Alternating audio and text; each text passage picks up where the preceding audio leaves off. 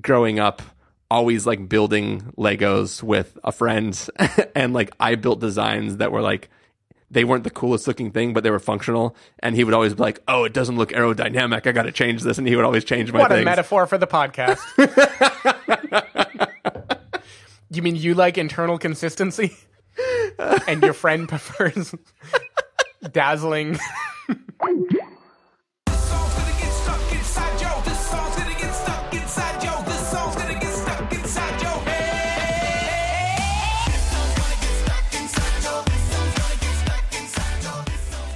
Hello, everybody, and welcome to the Spoiler Warning Podcast. This is review number 542 with a review of the Lego Movie 2, the second part.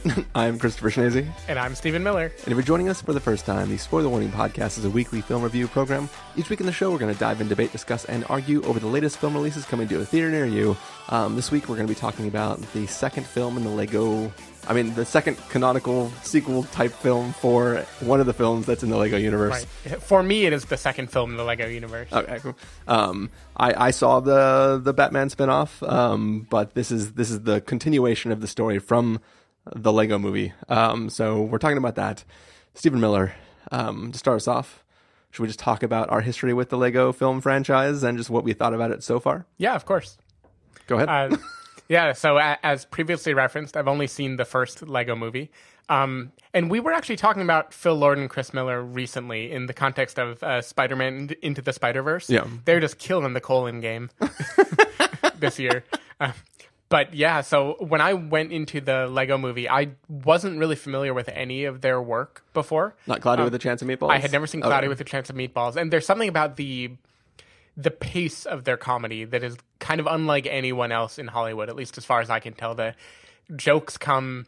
I don't even know what a good estimate. Like, a joke a minute would be way too slow. It's like 400 jokes a minute. It feels like there are so many gags in every scene. And the Lego movie was just a very frenetically playful, funny world where it took me maybe like 20 or 30 minutes to really like key into the pace that the movie was going at. Yeah. And then I loved it. But it took me so long. At first I was like, oh my God, is the whole movie going to be this high energy?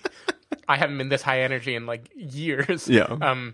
But anyway, I loved it. Like, the Lego movie was great. I thought the visual design was really incredible. I think the way it balanced fun and humor with like reference heavy jokes with heart and emotion, it just had a little bit of everything. Like, it was unabashedly silly, it's having fun being fun, it's digging on things on purpose, and like you're just having a great time with them. You feel like you are playing with a Lego and you're bringing in all of your cultural knowledge too, and being like, oh, bam bam bam, now Batman's gonna do this. And it just does a really, really good job. Is that the way you sound while you're playing with your toys? Oh sure, all the time. But yeah, I just think it does a really, really good job of balancing all of those things and being like goofy in the most like shamelessly fun way possible. And yeah, I loved it. For whatever reason, by the time the Batman Lego movie came out, I was like, I don't know if I need to see a Batman Lego movie. You know, they pulled the trick once. I don't want to watch them take it too far. But when a legitimate sequel came out, then I knew I had to give it a shot. Yeah, I mean, I also loved the first Lego movie. I think that, like, everything you said, I echo. I mean, it was so creative on so many different levels. Just just alone, the way they presented the film. I mean, because the idea of a Lego film was a film that didn't deserve to be as good as it was, right? Nobody wanted it to be good at first. Yeah. And it's one of those things where, like, I grew up playing with Legos, and I love to build Legos, and I never did what the set was. I always built my own things, and I spent a lot of time when I was young playing with Legos, and it was like a thing that I loved to do and had a lot of fun with. And I think that this film was able to capture some of the magic of playing with Legos, plus present the universe where it wasn't just like you were watching a film that happened to be Lego characters. It was like, this is like Lego. Like, it gets it. It looks visually perfect. Like, it looks like it's not a CG film, that it looks like it's actually made with Legos and painstakingly built. And I think it was the designs of the world were very, very, very creative. The humor of the story was really, really great. And it was a really fun film, and then by the time you get to the end of it, there's just like that wallop of like a really strong, heartfelt kind of like, it's almost like a different film right at the end. But it's not that it suddenly veers into some other territory. It's that it pays off everything you've been watching at that moment, and we're just really, really. It went from being like a really fun, amazing film to being like an actually legitimate good film, like at the end of it. And I really, really love that. The Batman film, it's a spin-off in all of the senses. I mean, it's almost not canonically in this world. It exists as a Batman story that happens to be done with Legos, and it sort of abandons this idea that... Is there a love interest involved? There is a love interest involved. But it's... Well, there's sort of a love interest, but... There was a reference in this movie that I was assuming is about that movie. Yeah. There is sort of a love interest, but there's also a parental interest that comes about in that film. But yeah, I had some fun with the Lego Batman film, but it wasn't really something that stood out as being as special as what the Lego film was. Coming into this film, I was a little bit scared, I'll be honest. That first trailer seemed like it was going to be fun, but it also seemed like it was like just trying to play around in the universe and wasn't necessarily going to live up to what the first film did. But we'll get to all that sort of questioning in just a moment, I think. Now, one more question about the Lego universe. Is it my imagination, or were there a ton of kind of shitty spin-off video games before the Lego movie? I mean, like where it would be a property, and then they would make the Lego version of that property, and the only thing they did is like made them look like Lego people. So the Lego video game franchise has existed. There's like Lego Marvel, Lego Harry Potter, Lego a bunch of things, and those games are actually legitimately cool. Like, okay. They're the type of thing where like if I had kids, I would play with them, and I would enjoy playing this video game, and they'd probably enjoy it too. They're basically like hack and slash games where you run around and break things into pieces that you collect, and you can do stuff with it. I haven't spent a lot of time playing with them, but I have like downloaded demos and played on them. I think that people have a kind of a fondness for those video games, but they're unrelated to this universe. They're just capitalizing on those other IPs, but they generally go through the whole story arcs, right? Like some of the Harry Potter games are like years 1 through 5 or whatever, right? And but are they tactile in the way the movies are? Like, are they playing with the fact that they're Lego characters? They are, yeah. So like when you shoot an enemy, like if you're doing Lego Star Wars and you shoot like the droids, they break apart into the little pieces. So it definitely is playing with the fact that it's not just Lego characters in a level. It's the level is built out of Legos, and it's cool. But anyways, well, glad we chose to review a non-problematic movie this weekend. Yeah. Don't search headlines for Chris Pratt this week. Yeah, so we're going to talk about the Lego film. What do you say, Steven? We take a listen to the trailer for the Lego Movie 2, the second part, and then come back and give a review. I can't, wait. Once, everything was awesome. Now, everything is bleak. Hey, Lucy, I brought you coffee. Coffee. The bitter liquid that provides the only semblance of pleasure left in these dark times. Oh my goshness, did I interrupt you brooding just now? Times have changed. You need to change with them. We have to be tough and battle ready. Look, a shooting star, make a wish. Oh no. Hurry, the door is slowly closing. Oh, the pain. It's getting so cold. Emmett, what are you doing? Hooray! See, that wasn't so bad. Nothing got in. Ah, something got in. I'm General Mayhem. Bring me your fiercest leader. Lucy! Emmett! This is all my fault. Hang on to your fronds, Planny. We're going to save Lucy. You tell me to smash! Asteroid! You mind if I save your life? Not at all. Who are you? The name's Rex Dangervest. Galaxy defending archaeologist, cowboy, and raptor trainer. I don't get it. Will you help me rescue my friends? You don't want to go anywhere near the Sistar system. It's ruled by an alien queen. Only the toughest are gonna get out of there alive. Who's a good boy? Who's a good boy? Yes, you are. I'm a queen, whatever I would not be. I'm getting super evil vibes here. I could change my form to something else if this makes you uncomfortable. Hey, guys. No, go back. The horse was much more palatable. I got a payphone and a play phone. I gotta get it, baby. No, I did not. A1, hit him with the A1 song. Say J1, not the A1 side. Lucy! Emmett, did you draw stubble dots on your face? What? No.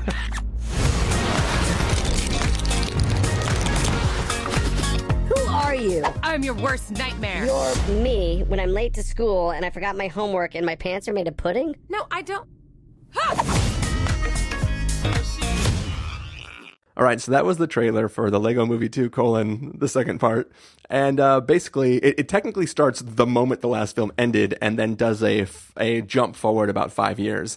And everything is no longer awesome. The world is a wasteland because the creatures from the planet Duplo have been wreaking havoc, and now everything is like super Mad Maxy. Everything is crazy. But our hero Emmett is still happy-go-lucky, still listening to his Everything is Awesome remixes, and sort of having a good time until one day a space invader shows up and captures a bunch of his friends, and he has to go off and try to rescue them, and hope that this vision that he's had of a thing called Armageddon will not come to pass and wreak havoc on the Lego universe.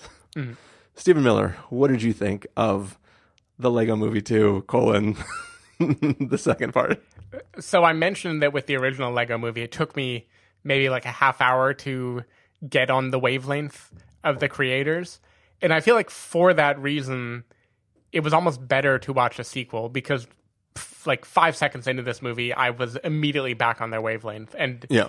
I had a great time. I thought this was like an incredibly fun movie. I think they take the visual technical achievement of the original and still find new interesting things to do with it. Like I think it is just as visually dazzling as the first movie. I think like many sequels, the plot is a little bit more driven by like an all-star cast doing recurring gags than it is with purely original material. But I think there's so much new stuff that they're having fun with in this movie. Yeah. It's just a blast to go through. And like not all of the comedy works all the time. I wouldn't expect it to. It's half a kid's movie, half not. So like it's making fun of everything whenever, as often as possible. And like maybe it hits like a 7 out of 10 joke ratio, which is pretty damn good, right? Like when you're doing 40 jokes a minute, that's pretty good. I just thought it was so fun to be a part of this world. And I think they double down on the musical aspect in a way that I think is really, really good because we were listening to the soundtrack before this recording. Like the music is great. Like the songs are memorable. They're silly. They're fun. They find good ways of playing with all the different characters. Like I almost wanted to watch the Batman Lego Movie because so many jokes about Batman in this made me like crack up in the theater. Yeah. I think it does a good job of painting the characters in like a believable light. There's a through line in this movie, much like the first movie, that is correlating real life to what is happening in the Lego universe. That shouldn't be a spoiler because it comes with the territory now, right? Yeah, like that is the canon as we've defined it. And even though you can see it coming a mile away, I feel like it's a very sweet storyline. It got me in the right like heartstring place. I know we're gonna talk in spoilers, I'm sure, about it. But I felt so on board for what the movie was putting down. I really, really liked it. I feel like it doesn't overstay its welcome. Like movies like this, there's so much going on. I feel like if I had to watch like a 2.5 hour version, I would maybe go crazy. It would maybe be too much, right?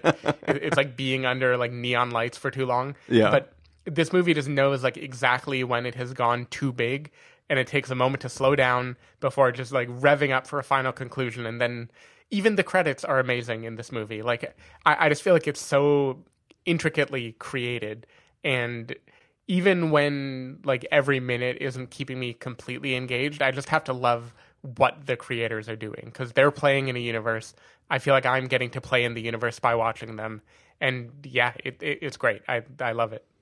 Yeah, I mean, I think this is a very, very interesting film. As I said, I was a little worried going into it that it was going to rehash a lot of things and sort of not live up to what I expected from it.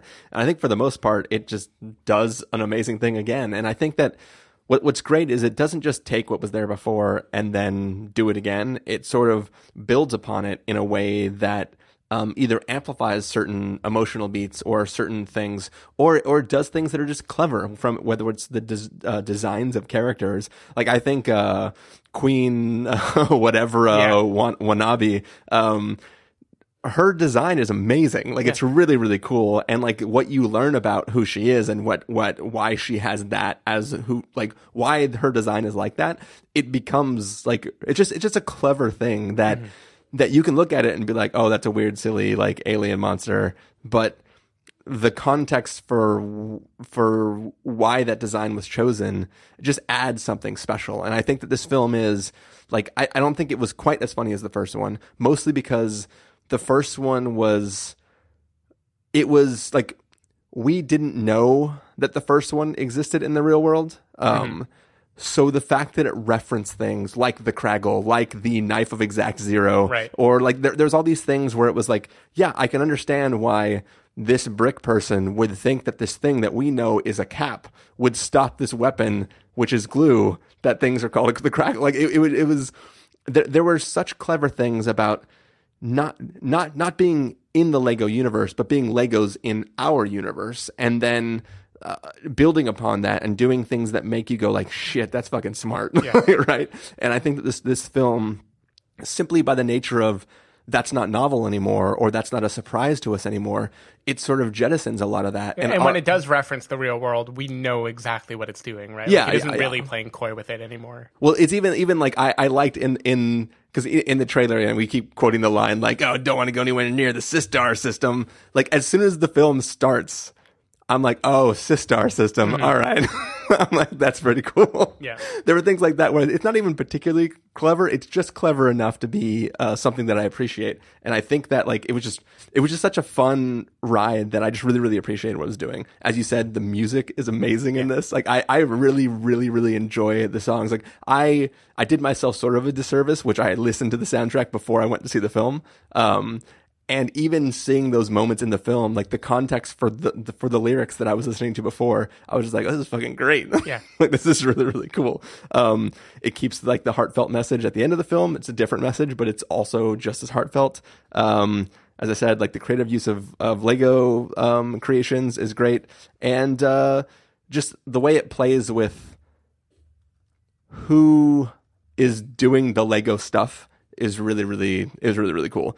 I do have like some little minor nitpicks about the film, one of which Steven already knows. But so one of the things that kind of bothered me is in the first film, all of the master builders, they would take pieces from like structures that were falling apart and build things that were really cool.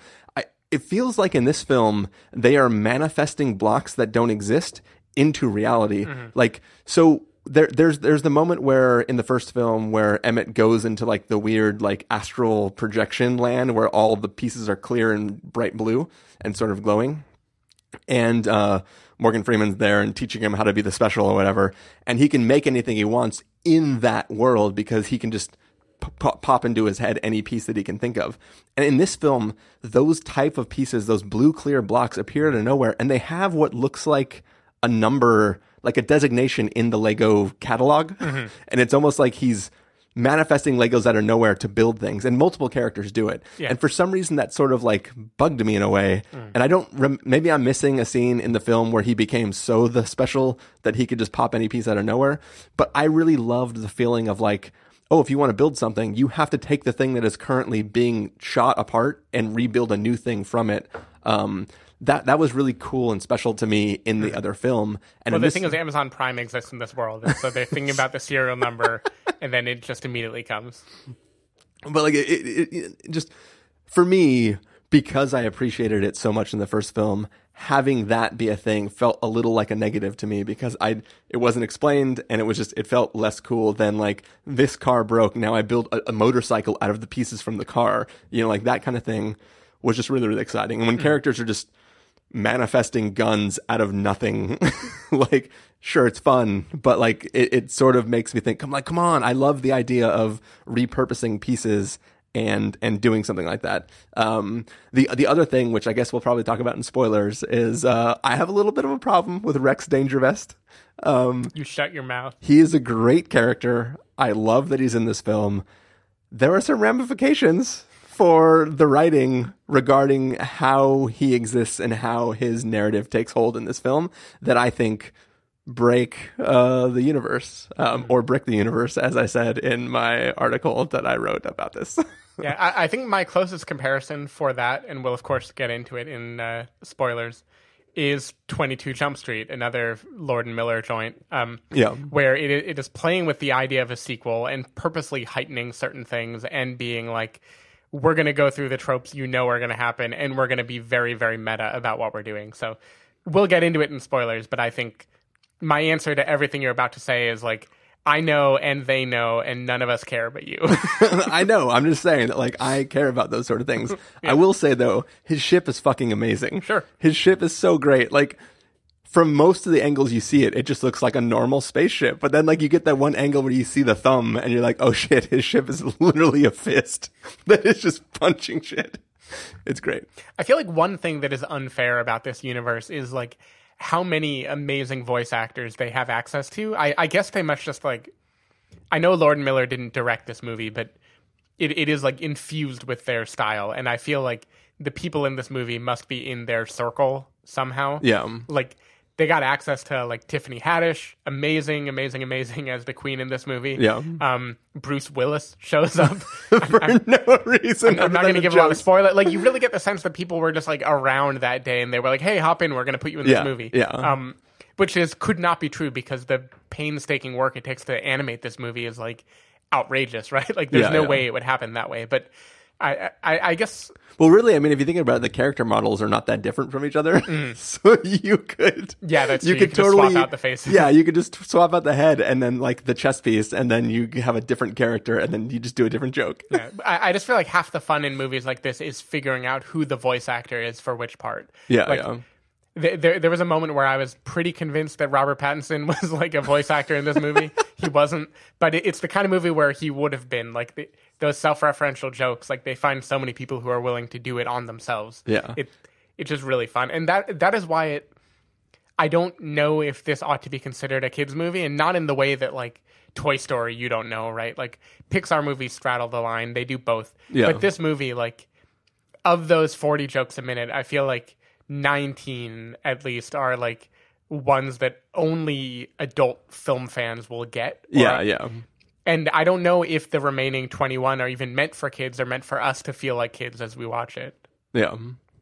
But there are, like, certain plotting things that if I were not considering it a kids movie, I would maybe harp on more. Like, it over-explains things in the way that kids movies over-explain, you know, like linguistic gags like Armageddon. Everybody got that immediately, right? Like, but the movie, for all of these things, decides later to devote, like, 2 minutes to make it very clear what they're talking about. Well, things like that. I assume they're for the kids, right? That's like, my feeling. Sistar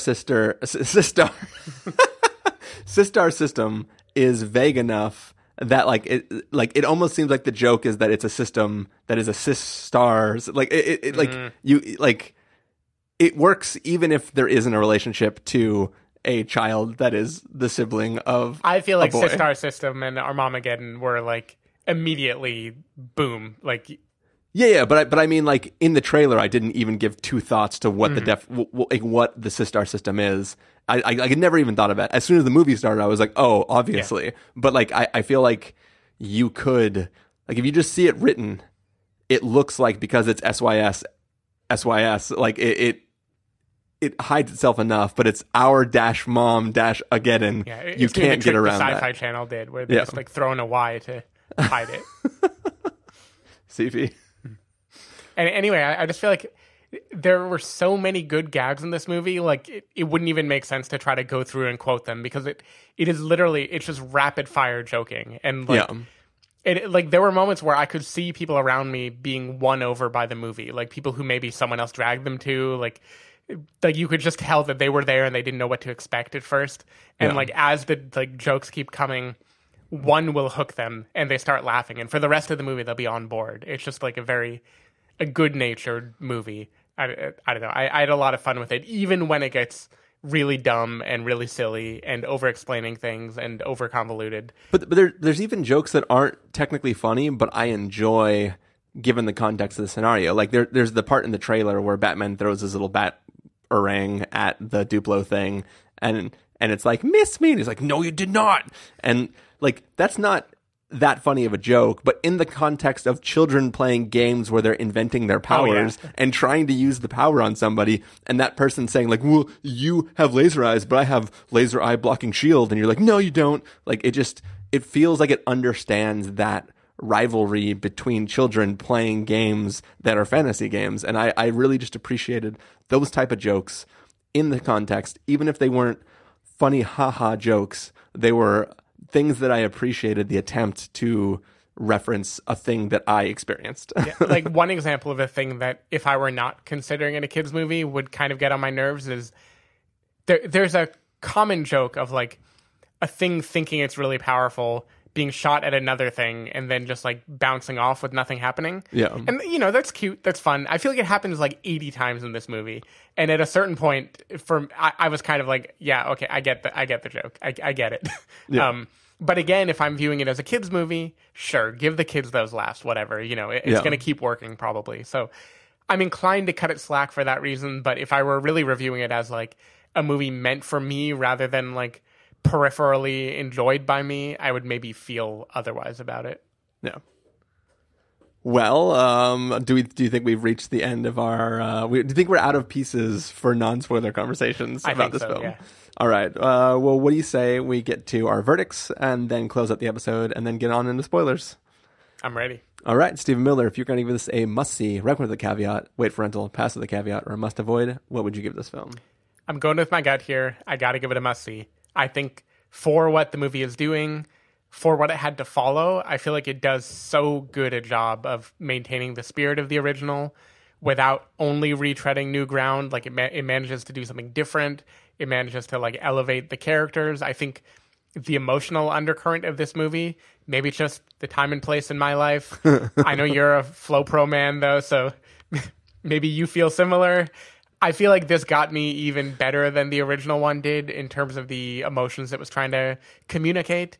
I think the movie is at its best when it's trying to filter the world through what a child would see the world as while they're playing with things. And I think like there's something just so like heartfelt and liberating about that. And it is like Toy Story, right? It's like a lot of these things, but something about the manic craziness of this universe. You get the meta element of like the directors and the visual designers and everyone being in on the same joke. Like everyone is playing with Legos in this movie. And there's just something fun about that. Like I don't need more than one every few years. I think it's like crack. Like if I had too much of it, I think it would become kind of like overwhelming. But in this, like on this wavelength, I feel like I'm pretty much as happy as I could be. Yeah, I mean, it's a great film to watch. I had an amazing time with it. I will also give it a must-see. I think that if you hated the first one, this is not going to win you over. This doubles down. But yeah, like I don't think it's a perfect film. There are a few little things that they don't even really bug me. It's just like I thought about it. And there's another thing that I didn't write in my post that I'll talk about in spoilers too. Oh shit. But yeah, I think it's a great film to watch, and I think it's cleverly made, and it's a real great time, and yeah, definitely got me, just like the first one. I think I told in that review about growing up, always like building Legos with a friend, and like I built designs that were like, they weren't the coolest looking thing, but they were functional. And he would always be like, oh, it doesn't look aerodynamic. I got to change this. And he would always change my things. What a metaphor for the podcast. You mean you like internal consistency? And your friend prefers dazzling. Oh, yes. Touche, Stephen. Touche. But anyways, on that note, if people want to find you throughout the week, Stephen, where can they do that? People can go to twitter.com/sdavidmiller or sdavidmiller.com. People can find me at ChristopherMillerLife.com, where I wrote a little post called Does Rex Dangervest Brick the Lego Universe? So if you want to hear those thoughts outside of the thoughts that I'm going to talk about that in just a moment, you can read that over there. Or you can follow me at twitter.com/ChristopherIRL. You can find the podcast over at thespoilerwarning.com, where you can get a bunch of the back episodes of the show. If you want to subscribe to the podcast, you can do so on Overcast, Stitcher, Apple Podcasts, or wherever podcasts are found. If you want to know when the episodes go live, you can follow us at twitter.com/spoilerwarning or like us at facebook.com/thespoilerwarning. If you want to get a hold of us directly, you can send an email to fans@thespoilerwarning.com, or you can use the contact form on our site. The music for this episode will come from the soundtrack to the Lego Movie 2, the second part. So hopefully you're enjoying that right now. I don't know for sure, but there's a chance the song might get stuck in your head. So that catchy song is going to fade up right now. And when that song fades out, we'll be back and we'll be talking full-blown spoilers. And we're going to go do that right now.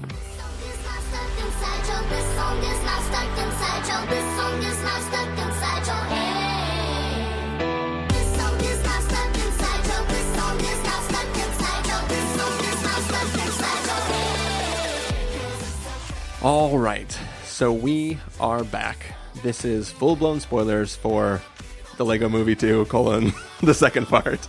So if you haven't seen the film yet, I don't know what's wrong with you. You should go see it. And if you haven't seen the first one and you're listening to this, you're also weird. But you should go watch both films and then come back and listen to us talk about this. Have you never listened to a podcast about a movie you haven't seen and have no intention of seeing? If I have no intention of seeing it, yes. But if I'm willing to let the host convince me that I should be seeing it, I tend to not like. In fact, I really hate when I know a film podcast that I listen to, when they review 2 films in an episode, and I'm like, fuck, I want to finish this episode, but I have to stop halfway through, and then friggin' Overcast will just next episode I listen to where I've been waiting. Suddenly, it's how I sometimes get spoilers for things like the one film on your list about trying to get pregnant. Private Life. Yeah, Private Life. I listened to a full spoiler conversation of that because I was doing the dishes and it rolled over. Anyways. You couldn't just with your shoulder tap your ears and try to get it to pause. I'm worried about driving my AirPods into the sink. Yep. I'm not crazy. I could have also knuckled. Or taking a step back for a second. But my hands were soapy and wet. Yeah. I don't wash with no suds, man. No suds. I don't want no suds. I was going to say we should do a podcast only about Lego-related movies and call it Little Gold Men. Nice. Anyways, so this film we're talking about... So first let's talk about the ending of this film. So in the first Lego film, the film ends with us realizing that Lord Business is actually the father of the kid who is imagining everything we've been watching up until then.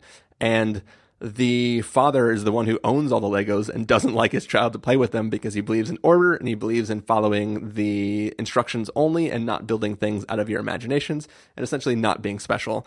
And he comes home, gets super upset, but then looking over the landscape that Finn has created, realizes that he is the villain and his son is sad about that and he has a change of heart and lets him play. So it's this touching thing about order versus chaos and creativity versus following the rules and doing what society wants of you, right? This is the whole, you can extrapolate the metaphor as far as you want to go, but it's basically being able to be creative on your own and not need to do what you're told.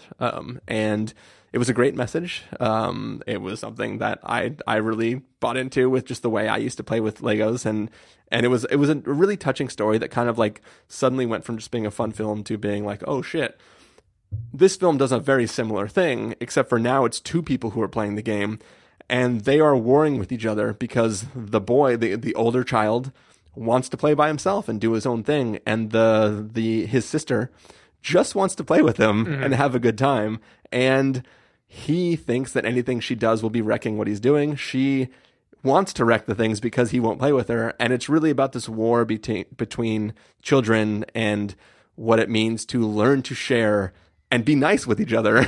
and now this is where I ask, in your own life, having female siblings, what was the age gap such that you experienced this, or were you too old by the time your sisters were around to to have that feeling. So I didn't experience this in the same way with my sisters because the oldest of my youngest sisters is 12 years younger than I am, and then it goes on from there. However, my brother is 3 years younger than me. Okay. And growing up, I like to build blanket forts and do things, and my brother would come in and break them. So it is a thing that like it is a thing that I know of, like being very, very young and wanting to play things and just build this thing that's creative and have somebody else who is your little brother come in and wreck things. Like, we fought all the time. And your brother is Wreck-It Ralph, we should clarify. No,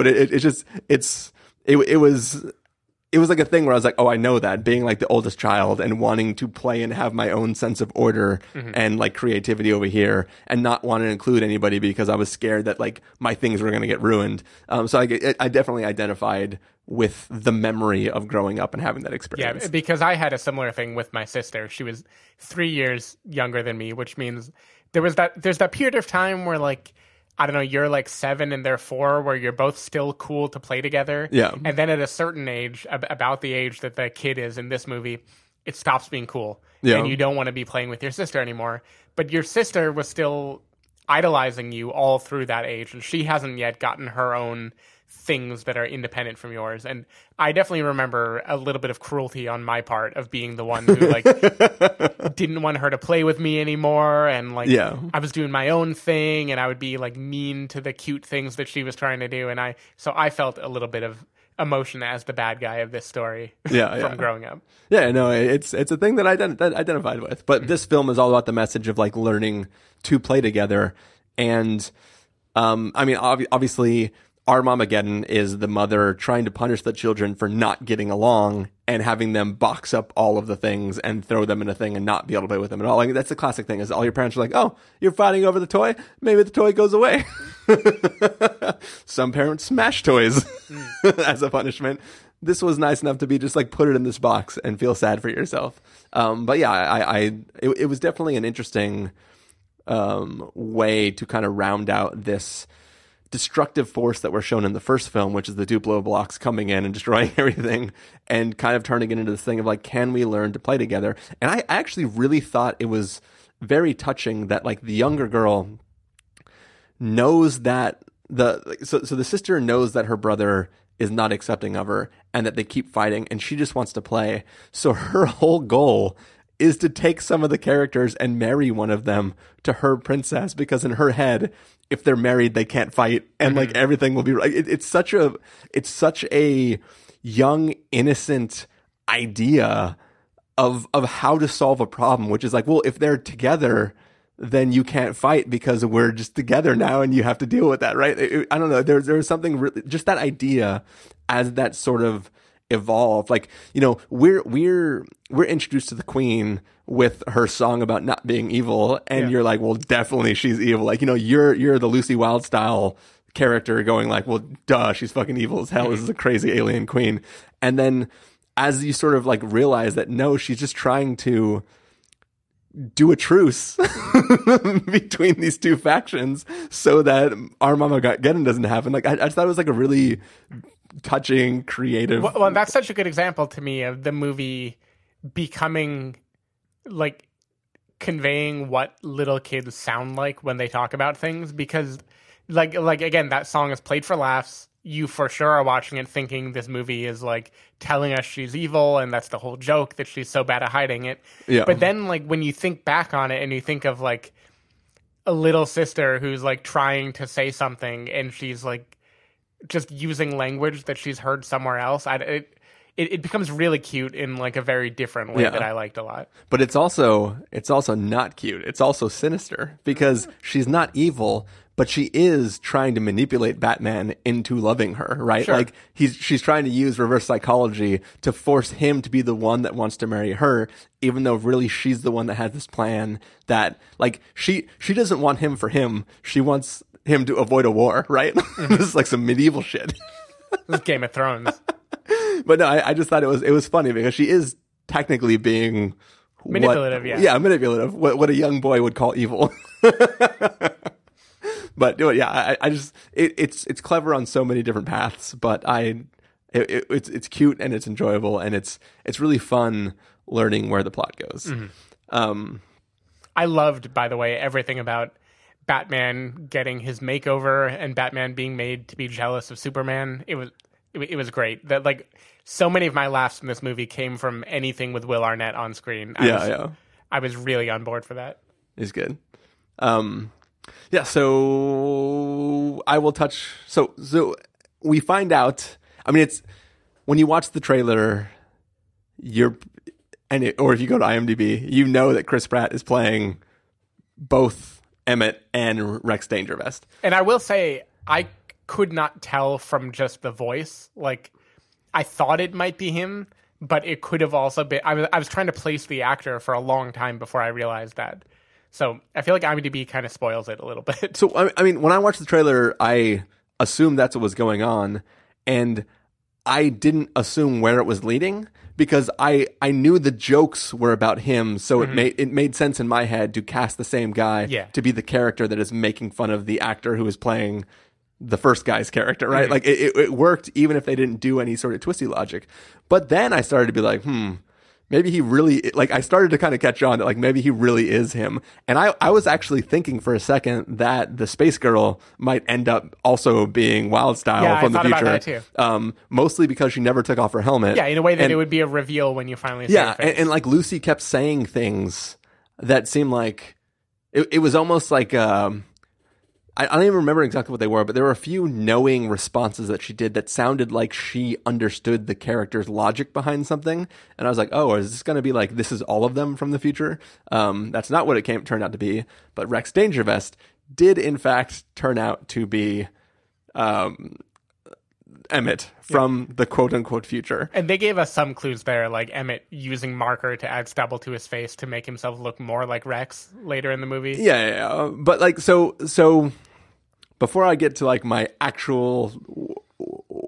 deep thoughts about it, I will say the one thing that was kind of silly is, so they have a whole, this film ends with like the resolve. It basically ends with the opposite of the ending to Back to the Future, where he then disappears instead of then not disappearing, right? Mm-hmm. So he goes like, oh shit, because you saved him, he's not going to turn into me. That means I disappear. Wouldn't him punching the comet or the asteroid in the beginning also accomplish the same goal? Like, the second he shows up and punches the asteroid, he should have been like, well, you're not going to turn into me. Poof, out of existence. Like, he does. But he is going to turn into him. But he technically isn't. Because at that point in time, the only reason he's ever going to turn into himself after that moment is because they war and he throws him under the dryer. But when he was going there, his goal was to get his friends back, not to destroy the temple, which would cause Armageddon. The only reason they fight is because he realizes that he's bad and was trying to convince him to cause Armageddon, which is a plan he came up with after he saved himself. Mm-hmm. Because originally his plan was like, I just don't want to get turned into me. But then when he realized what was going to happen if he did get turned into him, he was like, oh, well, what if everybody got turned into me? And then they'd suffer like I did. So it's like a plan that he comes up with after the fact, where he would have disappeared already, given that he saved himself from becoming himself. The thing with this movie and with Back to the Future is it can't decide how multiple timelines work if one person has to be uniform across them, right? Like, the whole idea of multiple versions of you at the same time, anything you do there wouldn't have really happened in any one timeline, right? So that's always like a kind of contradictory thing of like, when do you disappear, right? When does Marty McFly disappear? Because technically, the moment he landed in the past, because he was already going to do this thing that would have made his mom not fall in love with his dad, he already wouldn't exist, so how can he even save himself, right? Like, well, if you do the logical conclusion, there is no way of making it work out. But in the context of Back to the Future, spoilers for Back to the Future, by the way, which if you haven't seen, I'm not sorry. No. But you're sorry, because Back to the Future is great, and you should go watch it. 1, 2, and 3 are all great. Fight me. It's all great. Best trilogy of all time. Probably. You guys couldn't see this. I haven't seen How to Train Your Dragon 3 yet. So. We'll get to that when it comes out. That Learning to Fly song in the trailer. Oh, I teared up so hard. Fly on your own. I went to a wedding where the mother-son dance was Learning to Fly, and it carried like so much weight of like him like leaving home. I teared up. Anyway, what movie are we talking about? Back to the Future. So Back to the Future. The reason he's not fully disappearing is because the moment he was, I'll say, intellectually conceived of was when they kiss at the dance. Mm-hmm. So even though the mother is falling for her son from the future, it never gets not creepy. It's not preventing that kiss from happening, right? So he's starting to fade away or like fall over and stuff because he is getting dangerously close to stopping that from happening. But it can still happen. So in this film, the difference is that he stops the thing from happening. Like, he becomes Rex because he crashes into an asteroid and is flung underneath the Dryar. I forget I forget the name for what they call that system, but it's the Dryar system. The Andy Dreier system. That's a Parks and Rec reference. But the thing is that, so it's different though, because there's no. It's more like Back to the Future 2, where Marty and contemporary Marty are like coexisting somehow. Yeah. And like in Back to the Future 2, nothing he does can make himself not exist anymore, because it's about conception. It's about like, are you even being born? And in this case, like, sure, Rex becomes Rex because he was banished to Under the Dryer, but Rex existed because Emmett existed, and there's nothing threatening. But so two problems. The first problem is, in Back to the Future 2, if instead of him climbing through the rafters and then escaping out of the back, he ran out and danced with his mom and kissed her. But then he wouldn't have run into Bruce Willis. But no, like, he literally could have affected the future, because the whole reason that he couldn't be on the dance floor kissing his mom is because he was up on stage playing Johnny Be Good. Right? What I mean is, there's nothing he can do in the past that keeps his other version from having been able to time travel. Like, the way you deal with multiple parallel storylines, like, don't get me wrong, Back to the Future does it better than like almost anything except Primer. But it's still Time Stories. It still isn't logical of how like the one version of you impacts the other version of you in the future. Like, I don't know. I'm fine with it, but doesn't even matter, because in this movie, I don't think time travel is real. There's a quote, a very good quote, when they're fighting under the dryer, where Emmett says, "Are we even real?" And Rex shouts, "Of course not. This is just a metaphor for the loss of imagination that adolescence brings." And so I think the real world thing that happened right there is there was no time travel. Rex became the hypothetical future he could have been, and that version of him, that one side, the devil on Emmett's shoulder, tells the other Emmett, fuck it, we're going to go and break her thing. And that's why they're together through the whole movie. The moment that collision happens, they're together already, and they remain together for the whole movie. So it doesn't matter what the two of them are doing separately. There are two manifestations of the son's anger and niceness, not knowing which is going to win as they head toward the Sistar system.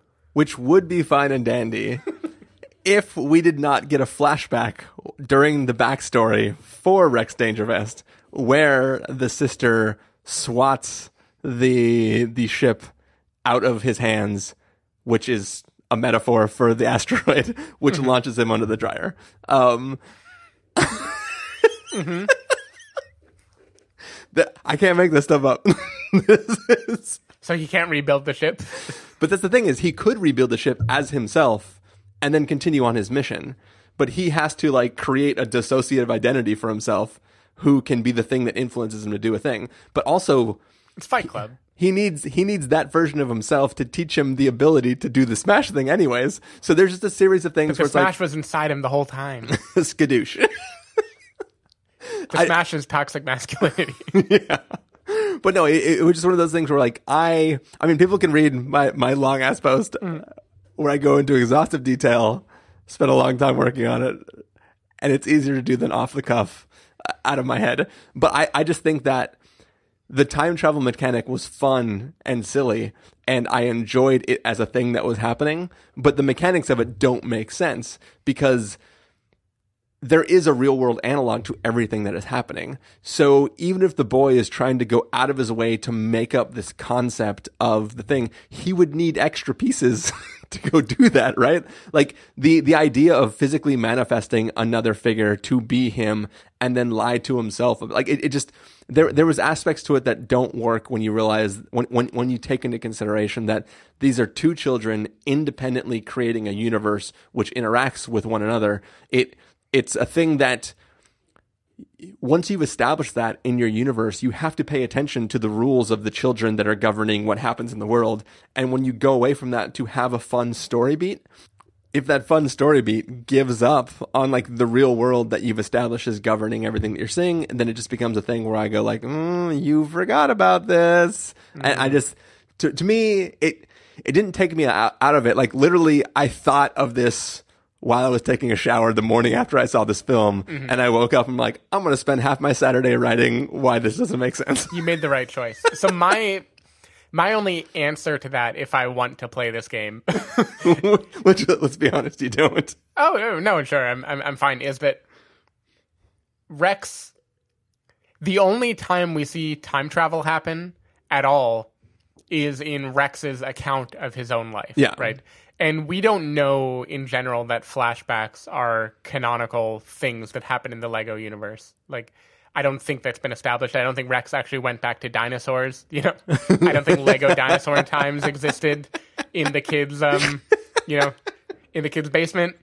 So I don't know, man. He took apart a DeLorean and a TARDIS in a phone booth. Sure, yeah. So if Rex's memory is not an accurate conception of how the world works, the only thing you have to clarify is where did this Rex come from? And I would say Rex is the one character that doesn't really exist. He is a dissociative part of Emmett's character. We do see him interact with the real world a little bit, but very little, mostly just in their own fighting under the dryer. Yeah.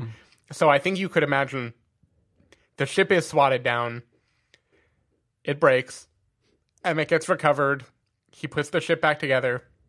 They head forward toward the Sistar system with this newfound anger that Rex brings. The Rex inside of him is furious now and wants to smash something of hers in return. And all the talk of time travel is just Emmett's way of justifying what the character of Rex represents. And it didn't really happen. He just watched too many TV shows about time travel. But see, that's my only. Basically, the thing that doesn't allow me to accept that is because part of the narrative is told by the sister. So this isn't, if everything was just in Finn's head instead of partially in Bianca's head, I would go okay, he's inventing an asteroid field and he is now inventing a future version of his analog so that he can get through the asteroid field. But the problem is he decides that her swinging at his ship is an asteroid that he can't avoid.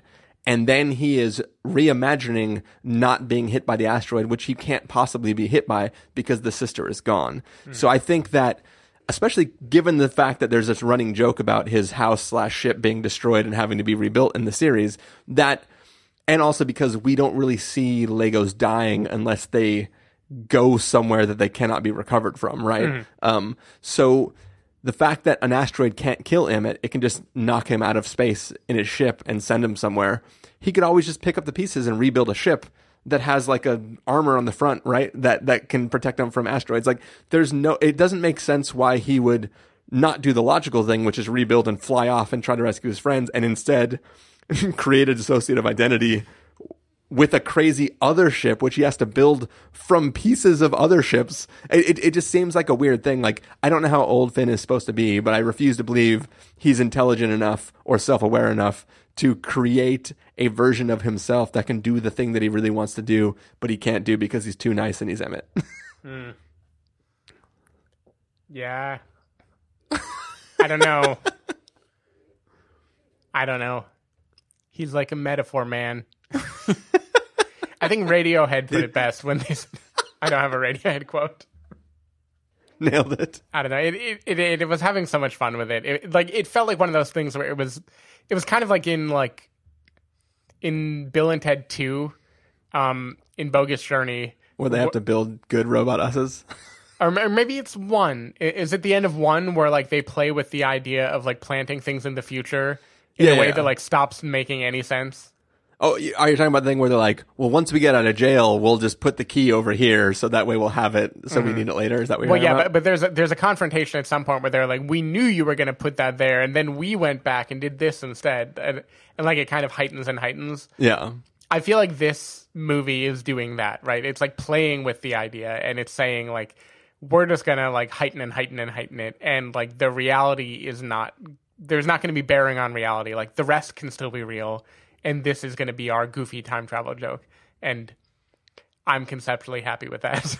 And it was funny. I enjoyed it in the context of the film.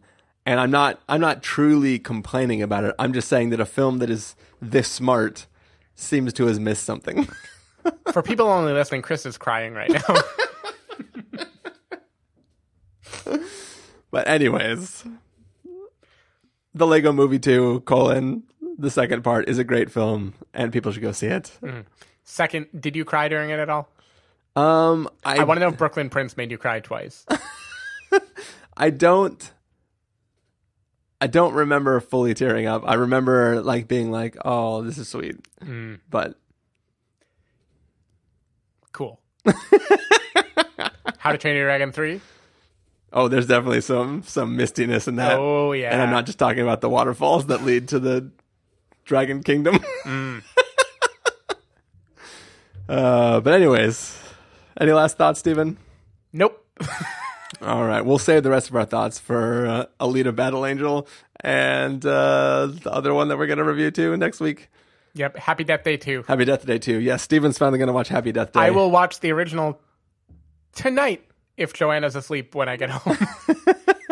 Okay, on a scale of 1 to 10, how likely is it to scare me at all? It's not that type of film. It's not a horror film. It is it's a person who is coming after her and repeatedly killing her. Okay. So it's just I'm fine with that. I fall asleep to that shit. Yeah, it's a theoretically traditional slasher film, but with this fun Groundhog Day element to it. Nice. Well, we will see you guys next time. Bye. It's my birthday, and I ain't gotta pick up the phone. Yeah, it's my birthday. Y'all should just